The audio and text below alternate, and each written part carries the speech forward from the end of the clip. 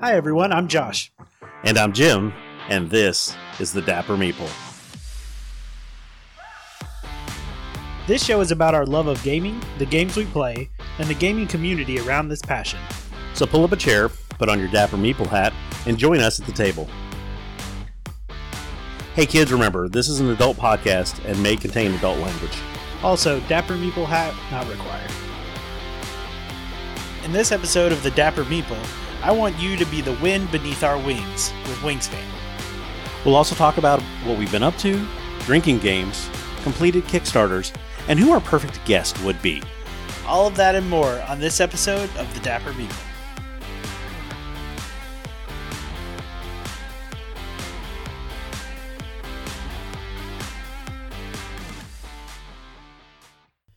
What have you been keeping yourself busy with? Let's see. So recently, actually, I have not been doing a lot of anything. I had a whole week off from work and did almost absolutely nothing. That's, it's impressive. Like, did we have plans? Did I screw something up? No, I don't think I think I intentionally made no plans. Oh, well, That was my plan, was to have no plans. I think when you're actually working and you're an adult and you have to do this stuff, I think there's just sometimes where you just need to do that. Like, even I think if you enjoy your job, which I don't think either one of us is doing our job because it's the calling that we have been brought to, you know what I'm saying? I think we're doing our jobs because they will give us more money than other people would in exchange for our time. Right. Yeah. That's exactly. I did not wake up one day with an epiphany of wanting to be in retail. Right. I don't know if anyone ever does. I honestly believe that for a lot of people, they've been reincarnated, and this is just like the first level of hell, and they get stuck in retail. That's what I think. I could see that after looking around some of the people at my store who have been there for so long. Like, why have you never left? Right. Are you stuck here? Should I call somebody? Do you need me to pray for you? It's okay. Do you still have a soul? We did get together and we did play a couple games, or a game. Yeah, we had to get that's. So we did a little bit of stuff. I'm glad the table is finally finished. Yes, because it does look really good. So right, now we just got to play more games on it. Right, like we've got the time, we've got the table, we've got chairs. Really at this point, it's all a matter of us planning, which is not our specialty. Right. My girlfriend, her best friend, and her husband had an anniversary this weekend, so they came over because one, I wanted to show off the table, and two, we were going to go out to eat at Virginia Beach over at the oceanfront. But we did sit down and we played some Dungeon Madness, which is a game I haven't broke out in a while. Mm-hmm. If you're not familiar, it is a game that was produced by Wizards of the Coast, and it is a really easy to pick up, fast-paced, kind of competitive card game. The first version of it, or originally it was, you had 4 different characters that you could choose from, and they weren't named, like they're not like in canon or anything. And then then they released an expansion with 2 more characters, which was Minsc and Boo and Jaheira. Yep. Because Minsc and Boo is one character. You can't have one without the other. There are rules, people. And then their final expansion was the Monster Madness set, where I think it's 6 different classic D&D monsters, and they've all been given like names, because there's like a gelatinous cube in there named Blorp, and the mimic is Mimi Lachey. So there's 6 more characters that you could choose from, and each set of cards and each set of powers that they do, and the animations and stuff on them, and the illustrations are all very much that character. Like Minsc and Boo, his like really strong attack that he gets is "Go for the eyes, Boo," which is awesome. And I have to do the voice every time I play it. So we got to break that out and play it.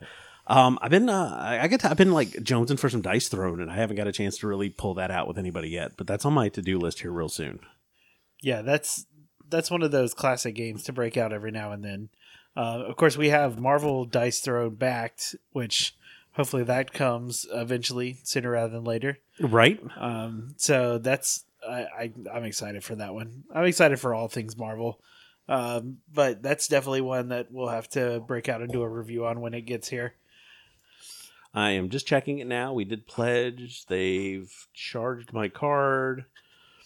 That's the important part. Right. We're that means there were funds to cover the pledge. Everything's okay. Everything's fine. We're just waiting for them to ship it then. So that's where we are with that. Yeah.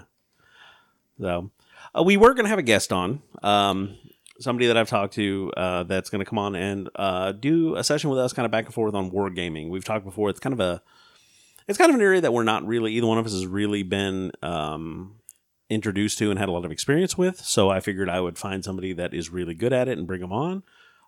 Things kind of got messed around, how schedules go and stuff. So we're going to go ahead and record this, and you'll probably have another episode following behind within a week or so. But I was thinking about it, and I thought about who would be your perfect guest. I mean, that's really tough. Because there are so many people that I would like to talk to in both the like tabletop gaming world as well as just like fantasy, like writers and things like that in general. Honestly, the one person who I'd probably like to have on to kind of pick their brain and just kind of talk things is Jeremy Crawford. Oh yeah. I thought about him as one of my options. Yeah, I mean, because I've always said, I mean, if you don't know, Jeremy Crawford has a Master's of Divinity, and then he went to become the lead rules designer at D&D. So I don't know about you, but that screams a wonderful career path to me. And following fairly close to what my old life has been on trajectory, just short of the working for Wizards of the Coast part.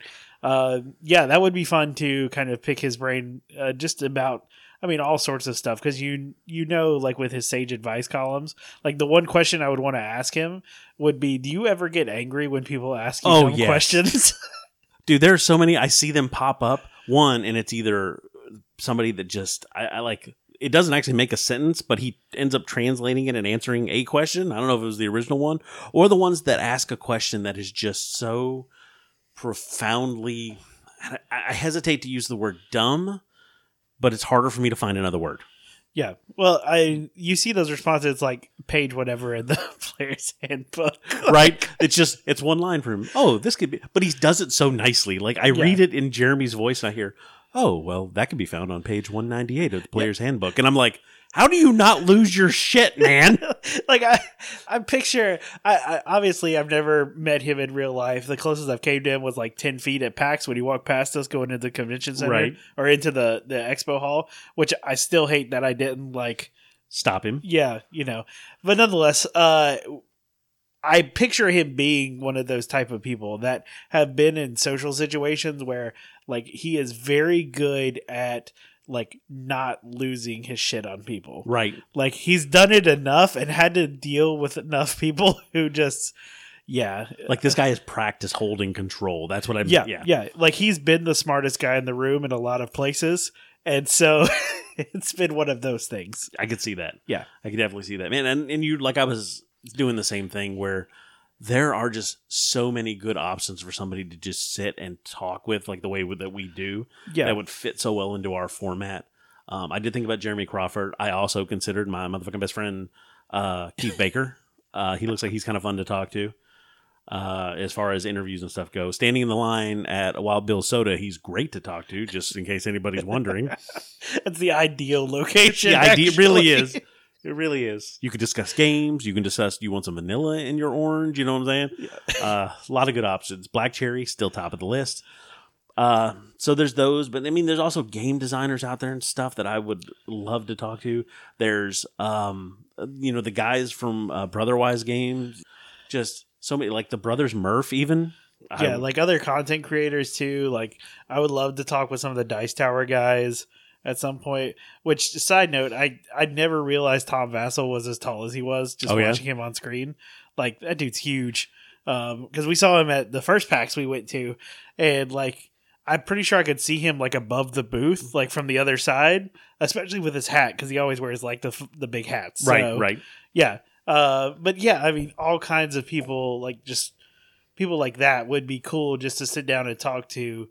I mean, just to get their perspective on, I mean, because yes, we don't do it at their scale by any means, but just to get like their side of like what they do and how they do it, like why they do the things they do. I think that would be cool. Yeah. I think I finally settled on Kate Welsh would be my perfect guest. And she could bring her husband along with her too. I'd be cool with that. He's an amazing artist. Great guy. Seems like a really nice dude. But I mean, I've been a fan of hers for years. At our first PAX, I actually had to meet and talk to her and stuff. And I was a little starstruck, a little dumbfounded for the rest of the day. But she seems like such a genuinely nice person. Everything you see on screen, everything you see in the videos, everything you see when she's running games and stuff, it like translates. Yeah. That's really who she is. And she is incredibly intelligent, incredibly creative. The stuff that she's done, you know, even before Wizards of the Coast and now after it, you know, she's kind of moved on. But that creativity and that openness and that, I think she was a big part of that group that's kind of ushered in gaming to more people, like bring everyone in. So definitely, I think that would probably be my choice of guest. Yeah. You know who would be hilarious to have is Brennan Lee Mulligan. Oh my God. Yeah. Yeah. He is one of those people that just, like if I ever got the chance to sit at a table with him, like to play with or with him running it. Right. Like, I mean, that's one of those, I mean, with the way that the Critical Role fandom is, like people want to sit at that table. But yes, Critical Role is great. Matt is a great DM, but man, yeah, I tell you that I've watched several of his. You know, I actually got the subscription to Dropout TV, just so I could watch a couple of them, which like best $6 a month I ever spent. Between that and the Actually game. Oh my gosh, I love that. Yeah, definitely. I think he may be my top choice for celebrity DM. If I don't know him or Deborah Ann Wall, I do like watching her run a game too. So it depends on the type of game I want. Right? I feel like what mood you're in. Yeah, if I'm looking for something that is a little, kind of a little more off the wall potential, like I'm gonna go with Brennan Lee Mulligan. Although I will say his like. The way he's able to capture emotion and stuff is very, very good. Like that is not he could do a serious game. Yes, that is not discounting him at all. But she definitely brings a little more of that kind of seriousness type of game to the table. Yeah.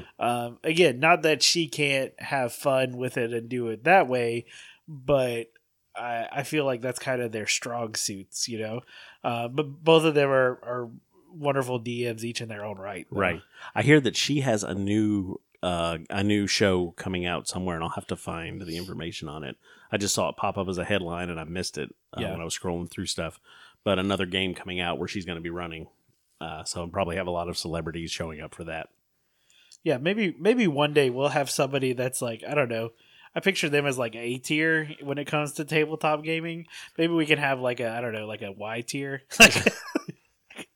I don't know. Maybe we'll get there someday. How would you like to come on the podcast with a couple of D-list celebrities? Like I picture, you know how the stops where Guy Fieri has stopped by and done his diner driving to dives. They got like the big signs that say like Guy was here. Like one day, if we ever have our own store, like if we get a visitor, we're gonna have like that up on the wall. All right, there was this barbecue place in North Carolina that had like pictures of all the different people who have been there, like celebrity status type people. Yeah, I completely could see that's what we would do. Oh, I'll make that wall. I will make that wall in our shop. Guaranteed. Hey, other than that, I mean, we got some Kickstarter stuff coming home to roost, right? We backed a RPG. Jesus, it was about a year and a half ago. Yeah, it's been close to that. Yeah. Hey, man, COVID slowed everything down. Which is fine, but I just got a notification last week that it had shipped, so we should be seeing that here soon, and that was Coyote and Crow. Yep. And it is an RPG that is set in the Americas, but it's set in an alternate timeline where Europe never made it over here to kind of colonize America, so it grew from the indigenous tribes that were in North America, and now we're talking like future. So there's a lot of tech and a lot of tradition and spiritualism mixed in with it. It looked fantastic, but on top of that, the design team and the artists and the writers and the guys that are producing it, it is all people from like indigenous tribes in the United States. Yep. So a big shout out to those guys, First Nation peoples who are putting this together. It looked fantastic. Like I said, COVID slowed everything down. There was a couple of the notifications that you get from Kickstarter. It was like, hey, we really wanted to have this done by now, but we're still, getting artists together and stuff. But I mean, good on them for getting it done.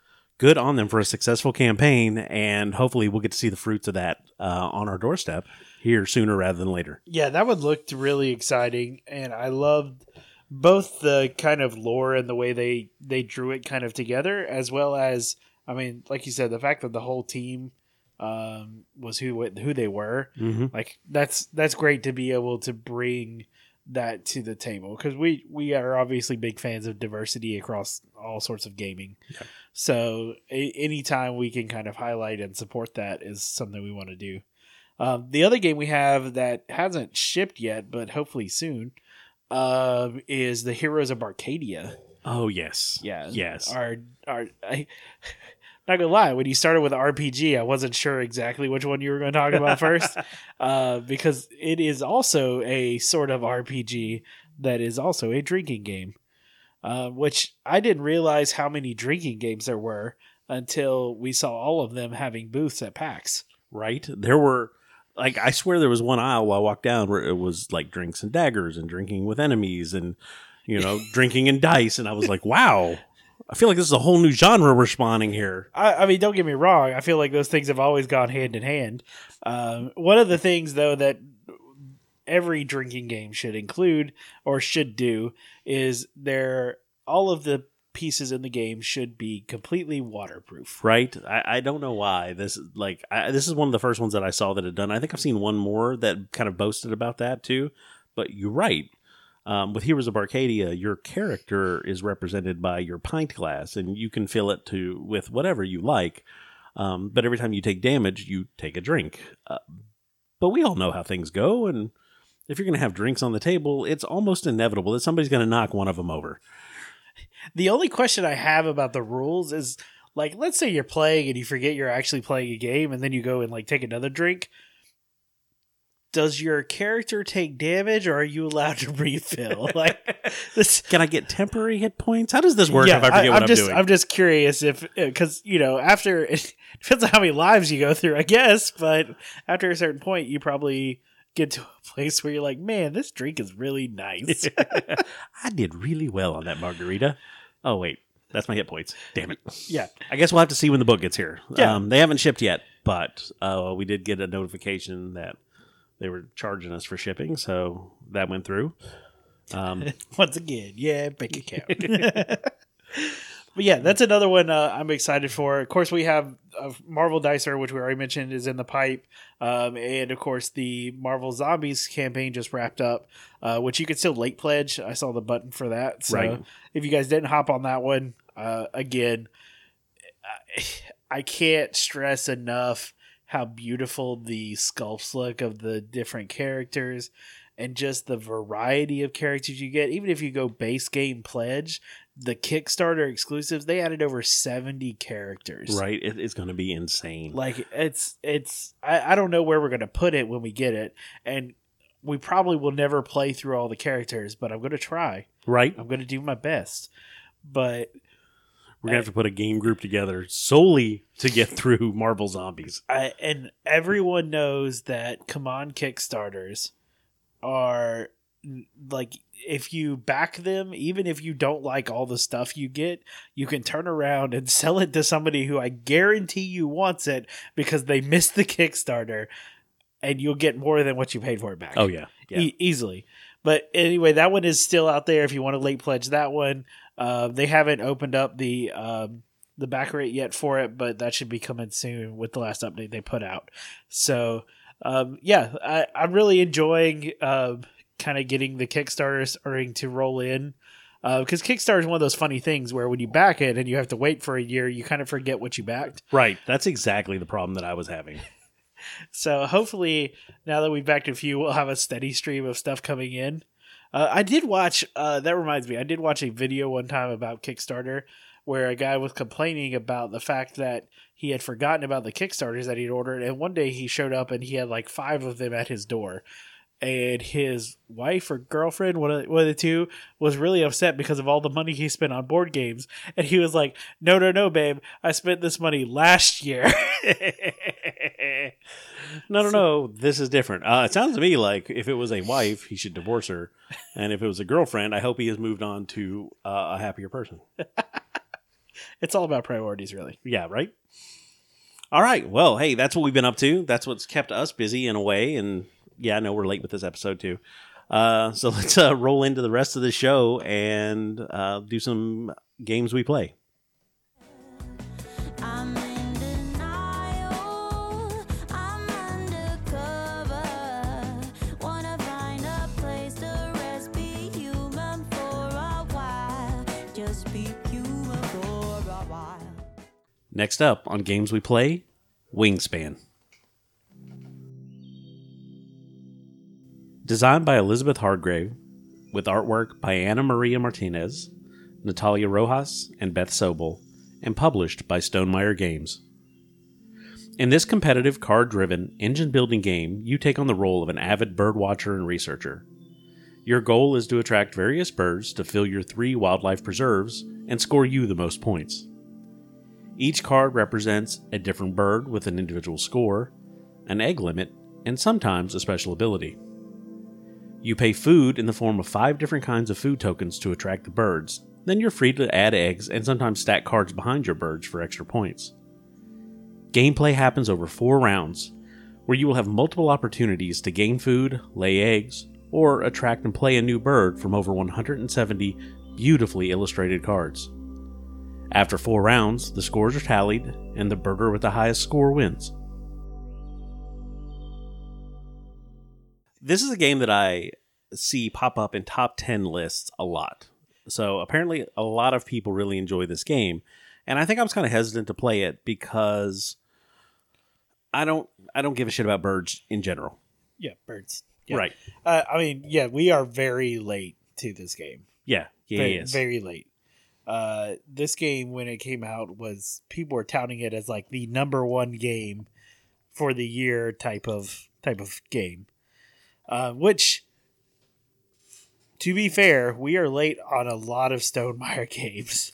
I don't know what it is about Stonemaier, but For some reason, we're just like, we open one up, we're like, man, this is really nice. Look at the good card stock. The game plays well. Where have we been? look at the trays with the components in them. Like, it's wonderful.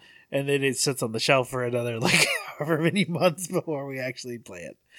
So in this Games We Play segment, we are talking Wingspan. And like we said, this is something that we've just taken down off the shelf and gave it a couple playthrough.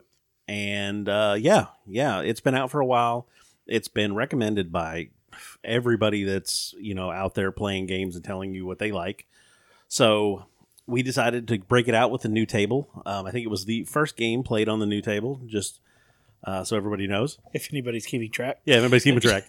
And I got to tell you, I really enjoyed it. Like, I wasn't expecting the game to be as much fun as what it was. Yeah, I really think the bird theme, while it is original, I think for us it was kind of one of those, I don't really want to play a game about birds.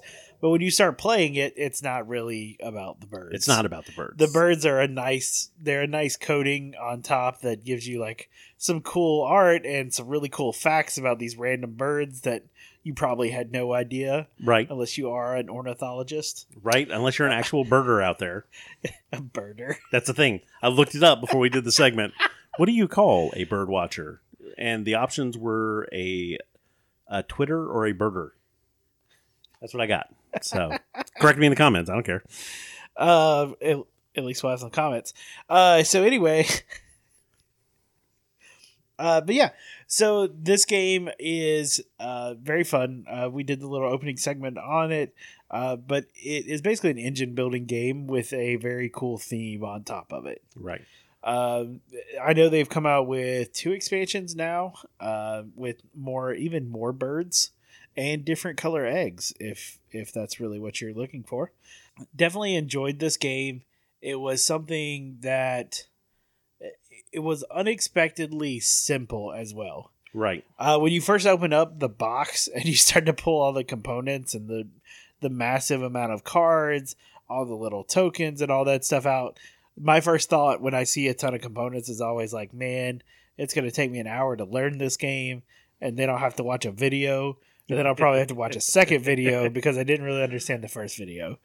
But, I mean, surprisingly, like we were able to pick it up pretty quickly.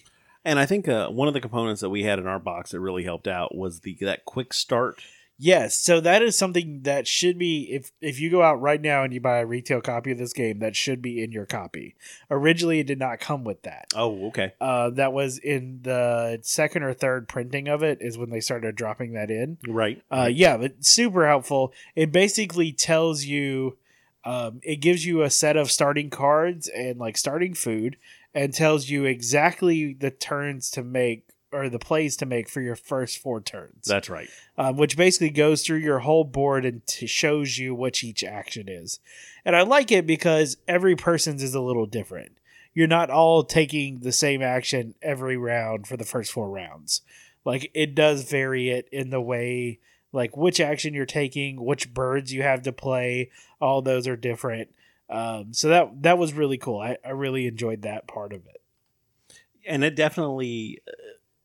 It got you started, and it didn't really give anybody a leg up because we were playing with 3 people.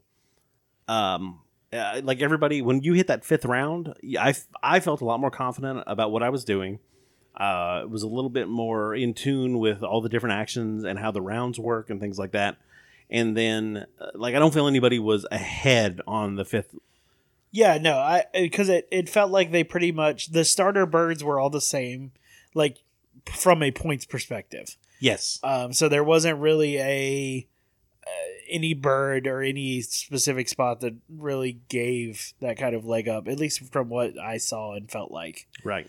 It really mattered the ways that you, like the birds you picked after that, and the way you filled out your board after that. Right.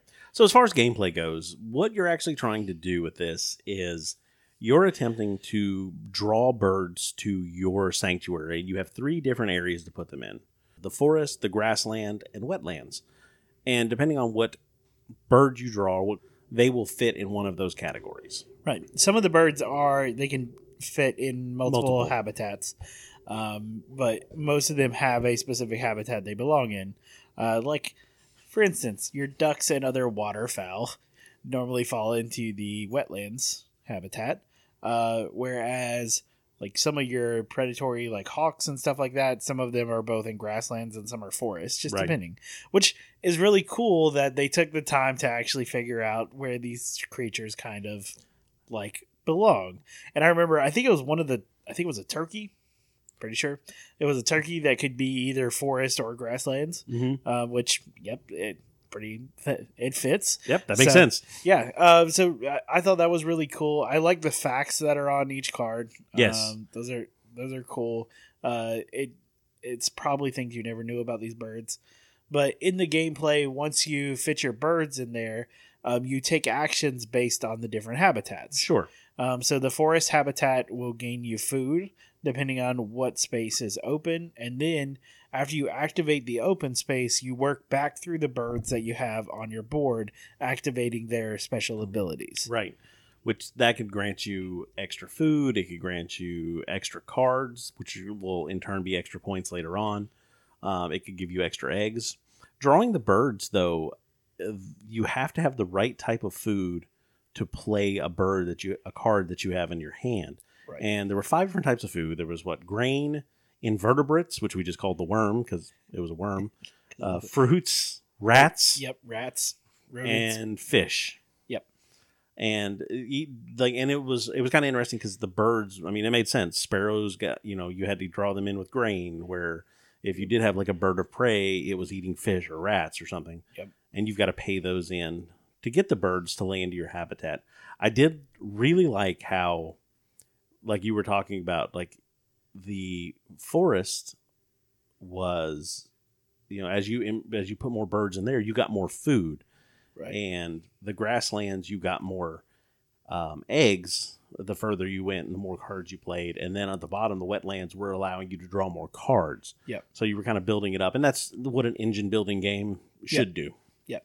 And it's very clean. The iconography is very easy to understand. Mm-hmm. There's no like crazy rules. One of my biggest gripes is when you have to have a book sitting next to you open all the time to see whatever this specific keyword means. Right. Like if the game has that many keywords, like obviously your first playthrough, yeah, like you might need the book just to clarify some things. But if you've played this game a few times, like everything in Wingspan is very straightforward. Right. Now, they do have a book that comes with it for like specific interactions with some birds and things like that, which that's perfect. I think having a book for like niche cases, especially when you have as many cards as they have, Yes. and the different kinds of birds that they have, there are going to be those kind of weird interactions that pop up occasionally. So something like that, I'm all for.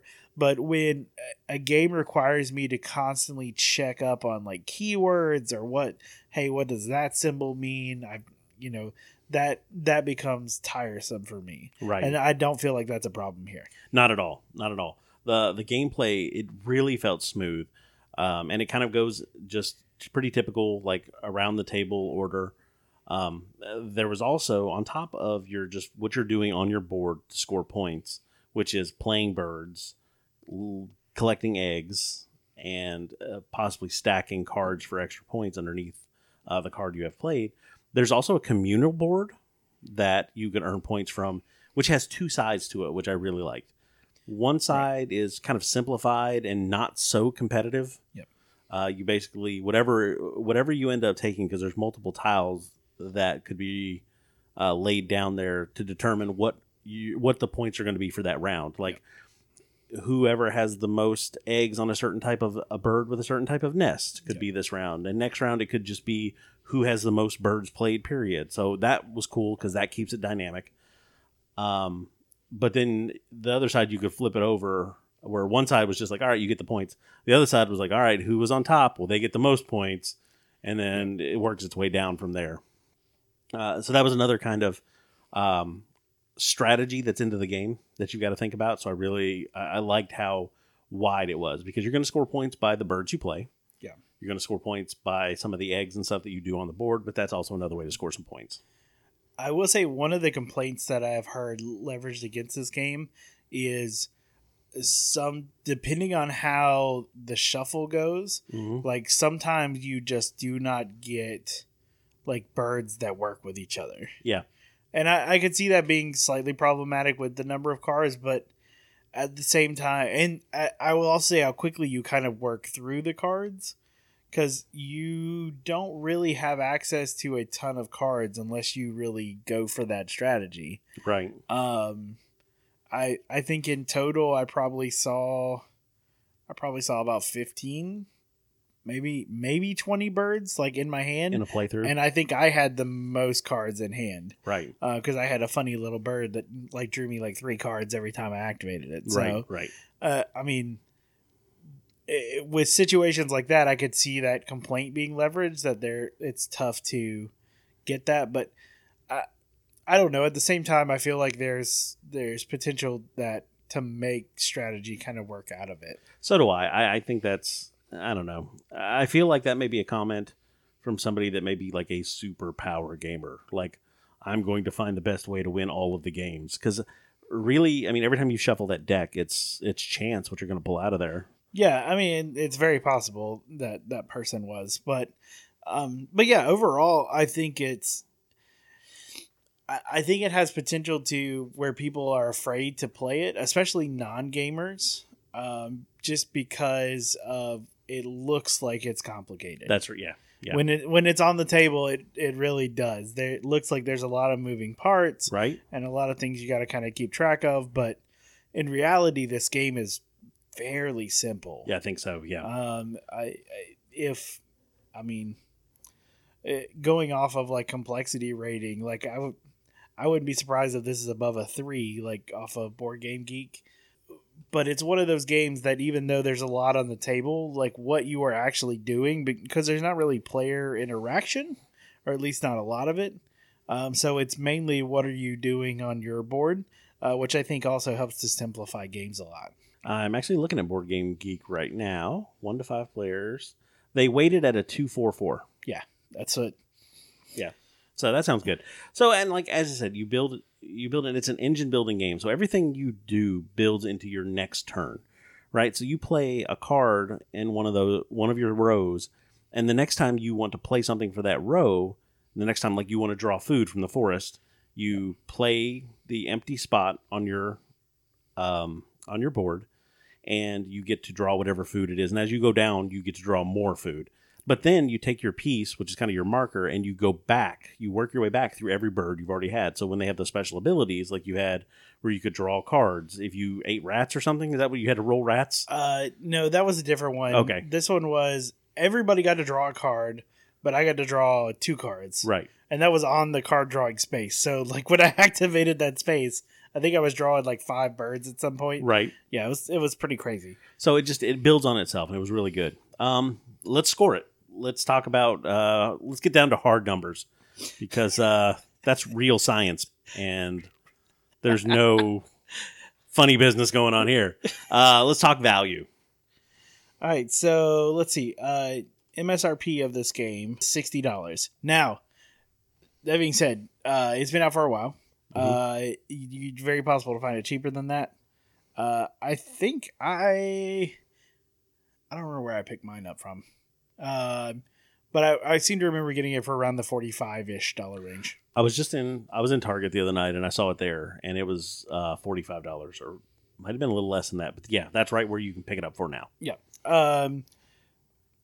Price wise, definitely. Yeah. This game is beautiful. Like, I think it's got tons of replayability, especially with the amount of birds that are in it. I feel like you could probably play this game, take out the birds that you saw, like set them to the side, and then play like 2 or 3 more times and still have birds. Oh, yeah. Yeah, birds aplenty. Yeah, plenty of birds. So definitely, just even for base game, I think the value is excellent. It's just an overall great game. That price is sitting around your mainstream board games. Right. That's kind of where things have settled when it comes to like a really well published and designed board game. Right. And this one is, it's an award-winning game. It did win the Kennerspiel in 2019. Yeah.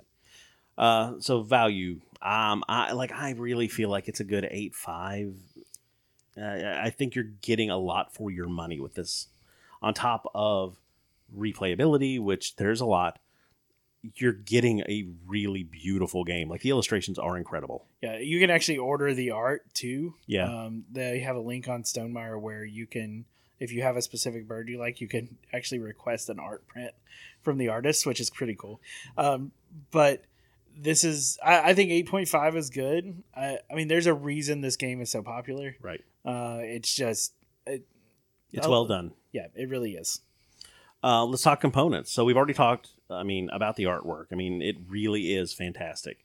The birds do look gorgeous. Like, they're done very realistic.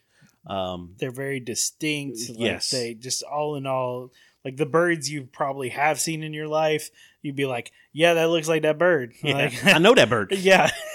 As far as the artwork goes, like it's exceptional. It really is. And just because it is a Stonemaier game, the components are going to be gorgeous. Right. The rule books and the appendix that comes with it, the 2 books that we pulled out of our box. Yeah. Like, you can feel the quality of the paper stock. When you touch paper and it's got texture to it. It's like the difference between like a piece of paper and a dollar bill. Like, yeah.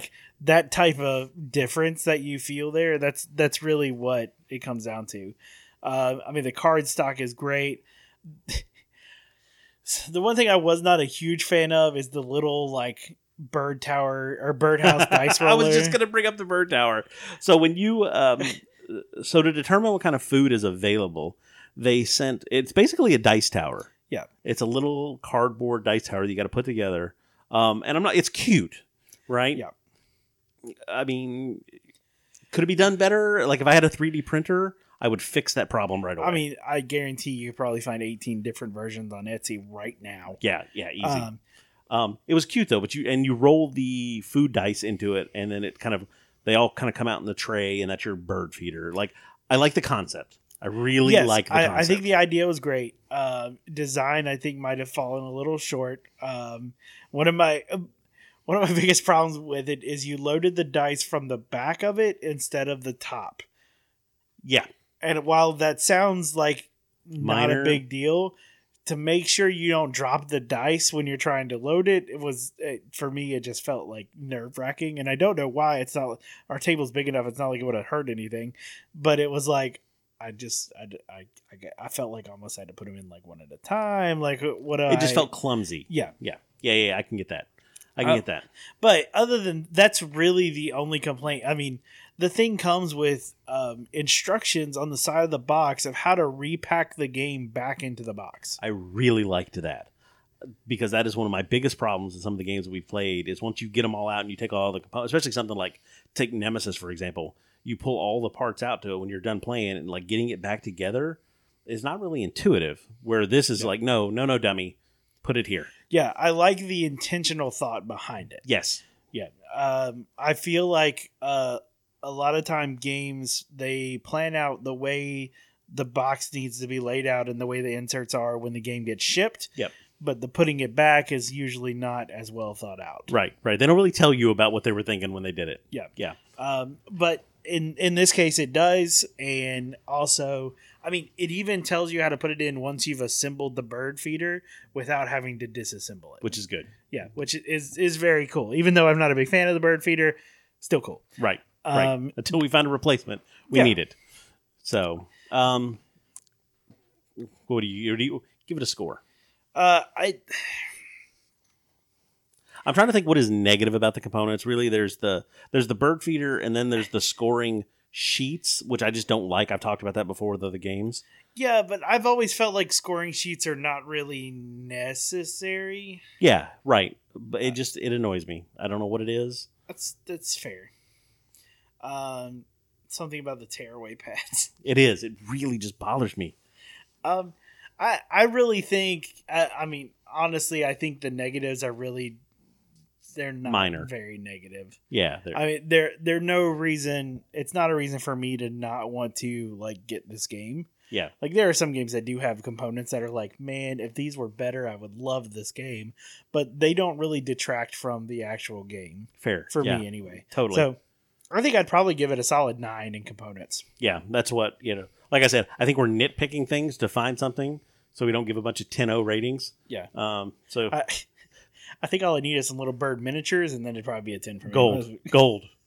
That's all I need is 170 more miniatures in my house. If there were a Kickstarter version, it would have come with like a first player bird token, like a miniature instead of the actual token. But yeah, definitely I think a 9 on components. Easy. So let's talk gameplay. It was smooth. That's the thing that I really like. You said it looks a little overwhelming when you first get everything because everybody's got their own board. There's a little token around for who's going first. There's all the little wooden pieces for you to keep track of your moves. There's like 2 cups of little plastic eggs, and they are plastic. They're not wood. I bit them to check. That's the quality of reviews we bring here. That's what we do. Leave no stone or egg unturned. Then there's like 3 trays full of like the little round tokens for the food. I mean, there's a lot on the table, but when you get going, and like you said, it works and it's smooth and it's easy to see what you're doing. Now, there may be some little bit more advanced strategies involved. Like I said, we had 3 people playing, and at the end of it, one of us was like, "Oh, I didn't realize that I should play birds with higher scores on them." So there's a lot to kind of keep up with. But I think that was a first playthrough kind of thing. Yeah, and she isn't really a gamer per se, not what I would classify her as. So, I mean, some things like that, like we might take for granted. Yeah. But yeah, and yeah, that's the kind of thing. I mean, but yeah, I agree. Gameplay was really smooth. It was very, very easy to pick up and get going. And I can see how, like, if all the players know what they're doing, like this game can play pretty quickly. Oh yeah. Yeah, definitely. So. I would give it a solid 9 or 10 for play. Like there was no drawback during the play that I found. Nothing that threw me off. Nothing that was really confusing for me. Like it all made sense when you rolled into it. Yeah, this is probably the first 10 I'm going to give on gameplay. And it's just because of how clean it is. Yeah. There really wasn't. I mean, honestly, there wasn't a whole lot of questions that came up after we started playing. No. Which I think is really a mark of a good, well designed game. Yeah. Is that there weren't, outside of like normal small stuff, but there wasn't like major, we got to stop the game, search the rule book, like what goes on kind of thing. Right. Right. Which I think is really helpful in a lighter game like this. Yeah. Replayability. You have 170 different birds. There's a lot of chance for replayability here. The communal board, has like, what is it, 4 different tiles that are double-sided. Yeah. So you can shuffle those. I mean, there's a lot of major components to this game that there are a lot of them. Yeah. So I think there's plenty of replayability here. And you can tell, I mean, because I saw this game, even at PAX this year, like I saw this game being played multiple times by different sets of people. Yeah. So obviously there's still a desire to play and show this game to new people, which, I mean, I do think it's a great game for that. So yeah, I definitely think there's tons of replayability here. I would probably say the one thing about it, I mean, obviously there are a bunch of different birds, but I think it would take a person who like is really focused on trying to figure out like the connections between the birds. Yeah. To get to a point where they like, this is the game they want to play all the time. Right. So I'd probably put it at, I mean, a solid like 8, maybe 8.5 for replayability. Yeah, that's kind of where yeah. There's definitely some synergy with some of the birds, but I mean, it's 170 different birds, man. Oh yeah. Like if this is the only game you had, like you would be fine to play this game for a solid like 5 or 6 months, I think. Yeah. Easy. If this was the only game you had access to. I can see that. I can see that. Overall, everybody that I've seen it's been high 8s, high 9s, I mean, it's shown up in top 10 lists for years now. Literally for years, people are still playing this game. It's still flying off the shelves at your local game stores. Amazon is still filling orders for it. I mean, it is a quality game. Feel like just overall, it's a high 8, maybe a 9 as just an overall score for this game. Like, I think it's definitely close to that level. So I think something like that might hinder maybe like brand new players. Sure. But definitely somebody who's like dipped their toe into Ticket to Ride or something like that. Yeah, absolutely. Like if you have played any of like a modern board game, then I have no doubt that you could pick this up and run with it. So I think I would definitely give it a 9 for an overall. Okay. Like I said, there is a reason why this game has won the awards it has, why it has gotten the hype that it has. That's the thing about board games. There are games that come in and they're described as flash in the pans. Yes. Just because they come in with a lot of hype, either from a big publisher, designer, something like that, or doing something that has never been done before, which really the theme in this one is what set it apart. Yes. Yeah. But yeah, I really think that it has the backbone to really back that theme up. The gameplay and stuff is just so clean and smooth. Definitely worth all the praise that it has gotten. Absolutely. So, hey, go out there, find your copy of Wingspan. Don't be like us. Well, if you're hearing this, you're already like us, and we're just all the ghost of board games past. And go find it, pick it up, and see for yourself. It's a great game, great introduction, great family game night. Let us know how your flight goes.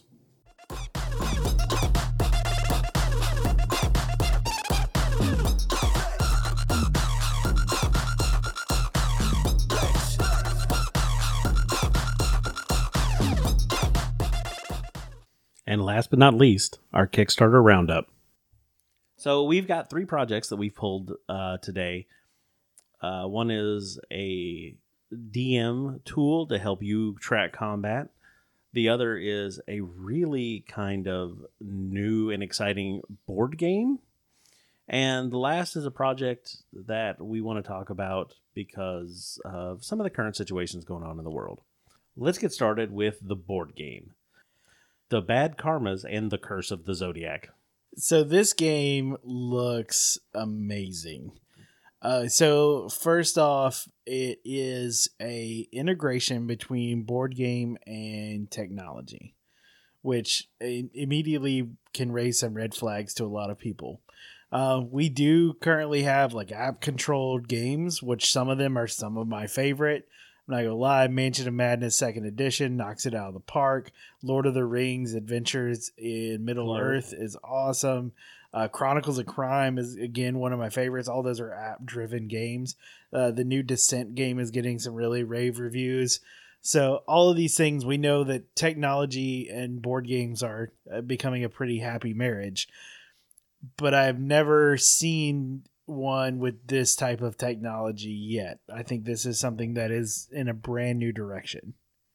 Right. A lot of people, they really are. They're calling it a first of its kind. Highly dynamic, immersive, 4-player co-op boss battles.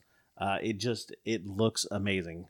The game essentially takes the Zodiac and resurrects them as like giant monsters. Right. And it is your job as one of the 4 colorful heroes to kind of work as a team and kind of defeat them as you go. So the 4 heroes that you have to choose from is Kitty Snipes, the sharpshooter. She's a young esports pro player and successful streamer. You've got Alex, who is the employee. He works in a cubicle in a huge company where his true skills aren't needed. Apparently his true skills are being the defender. You have Claire, who is founder of one of the most successful startups in the last 20 years. She is also the assassin. And Fernando. He was a famous luchador in his country. Now he lives off what remains of his fame and glory, and he is the demolisher. The bosses, which are from the Zodiac, right? So Cancer, Aries, Pisces. I don't know. Find a millennial girl; she'll tell you what all of them are. But what really sets this game apart is the actual gameplay on it. Right. Aside from having really cool looking miniatures, which we are always a fan of here, this uses an entirely new gameplay system, which is the Teberu, I believe is what its actual name is called. Right. It is a playmat that goes underneath the boards, which tracks the movement of both the boss piece as well as the player pieces. So it is connected to an app, which you can have like one screen running the app, as well as the players themselves can have the app on their phones to control what moves and actions their actual player pieces are taking. Now, you still move the piece around on the board, and the board tracks where that piece is. One of the awesome things that they talk about this system doing is the AI of the bosses actually reflects and interacts with the way that you move your character and the actions that you do. So it is constantly changing its like actions it's going to take, or its really plan of attack type of thing, depending on what the players do, which I think that is awesome. Right. Like, I mean, for the first time in a board game, you're going to see that kind of dynamic play that it's going to immediately affect you, right? Yeah. Like the boss knows where you're moving. It knows where its weak side is. And, you know, it could react to that. Now, we've seen this kind of thing before in video games for sure, right? Yeah. I mean, you think about one of the new hotness, Elden Ring, which is, you know, kind of a predecessor to the Dark Souls series, where you have these big boss battles where they react and do different things based on like the player movement.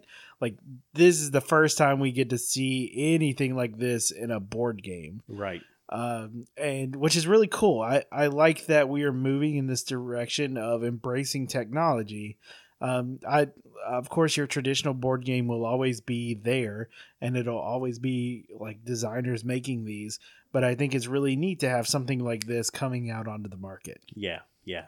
And it's really, I mean, you've got the board, like you said, that tracks your movements. You also have smart dice that you roll, that the dice actually tells the system what it rolled and stuff. So that way you can actually play this remotely if you've got it on your phone.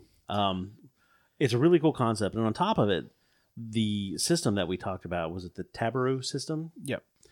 Is going to be something that they're going to build on. Apparently this has been in the works since like 2017.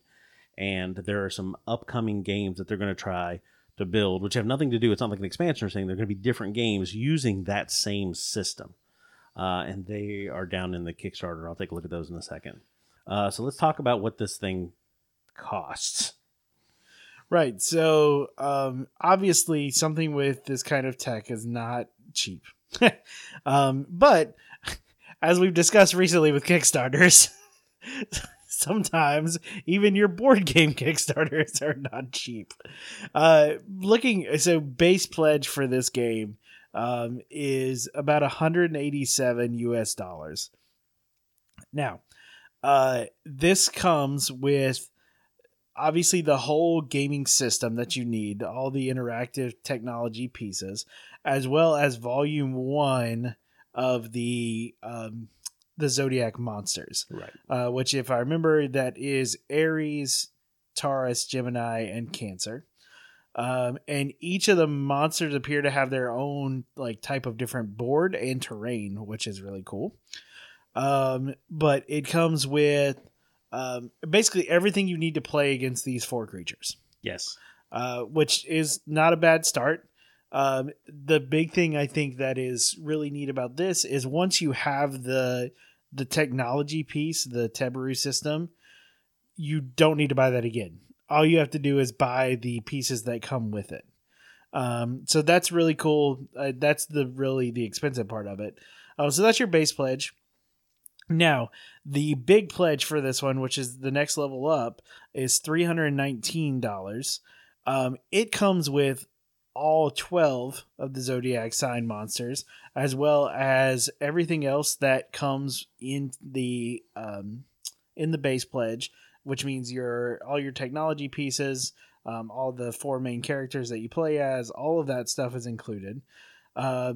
You do get, with that, you do get a complete dice set that comes with it in the bigger pledge, as well as a 13th Zodiac, which I don't know who that is, but hey, cool. Yeah, I don't think we've unlocked him yet. I was looking at that.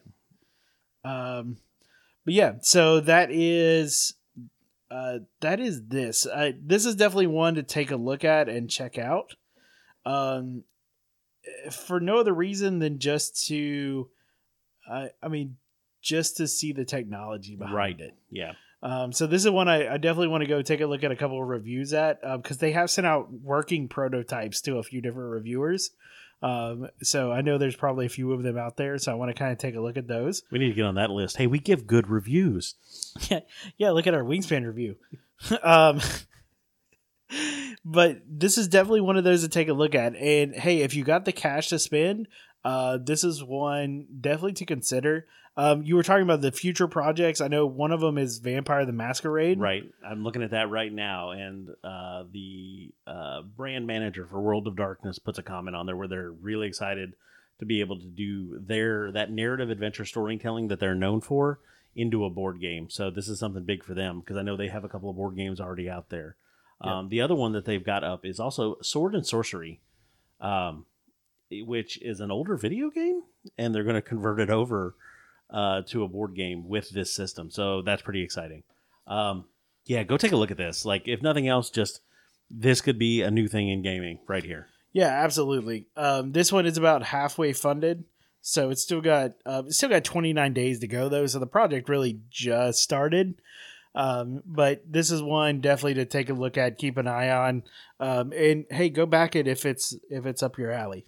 Absolutely. They're saying delivery. They're looking April 2023. The Combat Compendium, a Dungeon Master's tool. I found this one. We've talked about some other like tools before. This is a tool designed to help you track combat. It's customizable, a handcrafted box. It looks like it's a leather-bound book, but when you open it up, all the components are in there to help you track everything from initiative. It has some stands for like minis to go on, so you can keep track of who is who when you're looking at the board. It has some hit point counters, like the two wheeled counters that you can keep track of monster hit points. It comes with a PDF with a variety of monsters already in it that you can throw against your party, and you've got all their information right there and ready to go. This one really looks like it's well done. I think this is another one out of Europe. Um, yeah, and the company that's doing it is the Speechless Bard. Right. This one does look really cool. I like one of my favorite parts about it is actually they have status effect markers that you can put not only on the bases. They got little flags that kind of fit on the bases, but there's also ones that fit underneath the initiative trackers. So almost everything is magnetized with this, which is really cool because it makes it easy to kind of stick all the different pieces where they need to go, as well as little kickstands for the board.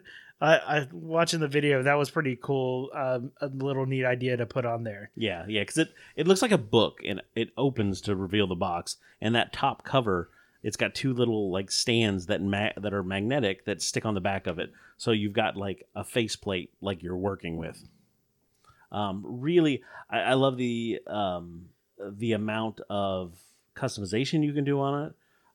You can change the color of the base colors that they have to choose from are a red, a gray, and a brown for like the cover of the book. The pages can be either clean where they look white on the outside, or stained or gilded where they've kind of got that gold color to them, which reminds me of all the old Bibles that we used to have at the house. That kind of thing. So you can kind of get it where you want. The pieces that they have for your minis to sit down are really well designed. They've got like a little, like an edge that are like countered, like the two edges across are higher than the two edges than the other two edges, so it kind of makes an X. But you push down on it, it makes them really easy to pick up. Just really well thought out design. Yeah, there's a lot about this that I like.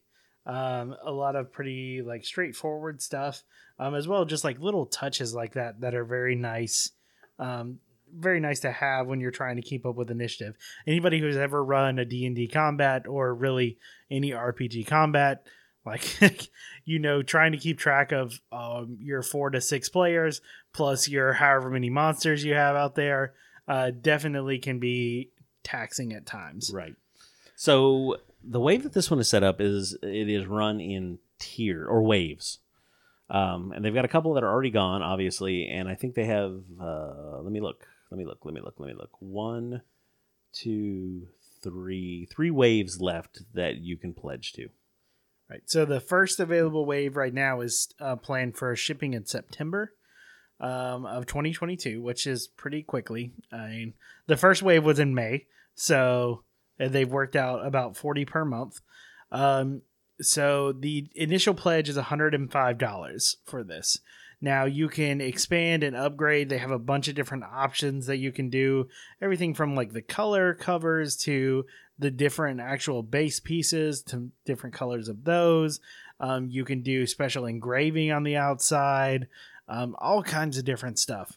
But that can all be added onto it. But 105 is going to be your base pledge. Right. You've also got the add-ons. You can actually expand it to a larger box if you like, and that's an extra. So it's probably about an extra $40. About an extra $40, yeah. And then you can add on, change the covers, add extra hit point trackers, extra engraving or change the cover or whatnot. So a lot of really good options that you can buy. But even just a base set, I mean, this thing is this is a fantastic idea for anybody that's running combat in person. Yep. And then the other pledges are just different delivery dates. Yeah. So they have October and then November as well, but still the same pricing. Yeah. So go check that out. If you are a DM and are running combat, this could be a useful tool. Or if you have a DM that runs combat, maybe this is a great birthday present. We love our DM gift. There's lots of options. All right, so let's talk about this last one. And this one is Catapult Feud, the Ukraine edition. So with everything that's going on, I think all of us have seen the news at this point. Everybody's trying to do what they can. And this was a project that there is a company in Ukraine that is a game store. Yes. So they have partnered with Vesuvius Games, who is the original developer producer of Catapult Feud. which we didn't talk about it, I think, but we had looked at it on Kickstarter. They just had their most recent expansion for this game. This is to produce and make a Ukrainian edition of the game. Now, what this is, though, is a way to basically donate to help a game store that is located in the Ukraine rebuild and get their lives back on track. Right. I mean, what's going on over there right now is probably far from being over, but the people in Ukraine have, definitely never signed up for this and have had their lives turned upside down. This is one way, from the gaming community, from a game store out there, that they found that they think they can do something to help. So, and if that's not your thing, or you think there's better ways to donate, go do that. I encourage you, go do that. If this isn't your thing, or if you think this isn't exactly the way you want to send money, don't be like Adam. Everybody thinks Adam's a dick in the comments, and his comments got deleted for it because he backed out, which is fine. We don't need Adam. Right. So, but if this is something that you're interested in, let's go take a look at it. So the game itself, like I said, it's been out for a while. This is just making a version that is, it's centered on, Ukraine. What do the pledges look like? So initially you can pledge $5 just for support. You'll be added into the pledge manager if you do want to actually back for a reward. Then the base pledge to actually get items is $35. That's just the standard edition of the Catapult Feud in the Ukraine edition. Now, the one thing I will say about this, they are opening up the possibility where if you want to back a copy of the game and then have it given to a child in the Ukraine, like, you can do that instead of having them ship it to you. Which, depending on who you are and whether or not you can read that language, you might not be able to read the instructions. I mean, it is a game that's pretty straightforward, though, so, to each their own. But I think that's a really cool idea. You're not only helping out a local game store, you're also going to bring a little bit of enjoyment really to people who need it. Right. Right, and it's a simple game, too, like you said. I mean, I can't imagine what it's like to completely have your life turned upside down like this. So this is where, this is where some people felt they could do the most good. Right. What is crazy about this is that their estimated delivery on these games is in April. Because they've already been working with Vesuvius Media to make and publish the Ukrainian version of this game. So basically they had everything set up ready to go where they could start just selling the game.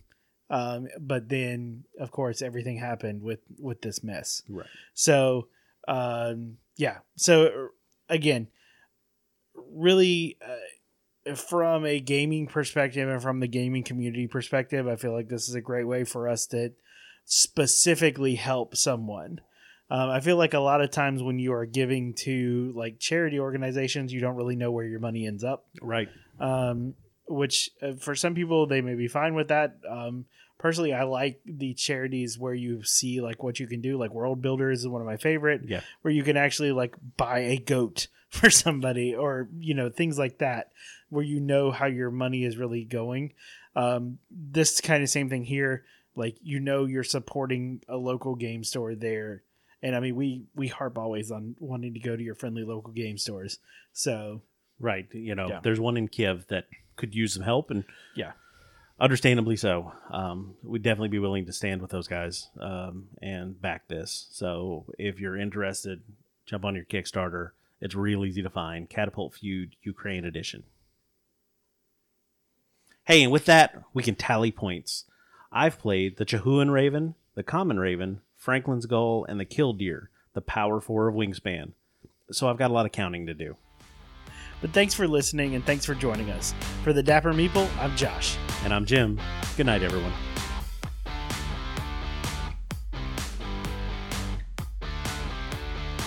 Thanks, everyone, for sticking around and listening to our show. If you enjoyed it, let me ask you a favor. Follow us and leave us a like wherever you get your podcast. It really helps us out. And if you have anything to say back to us, you can find us on Instagram and Facebook by searching for The Dapper Meeple. On Twitter, our handle is @TheDapperMeeple, or email us at dappermeeplegaming@gmail.com. And as always, we'll save you a seat at the table.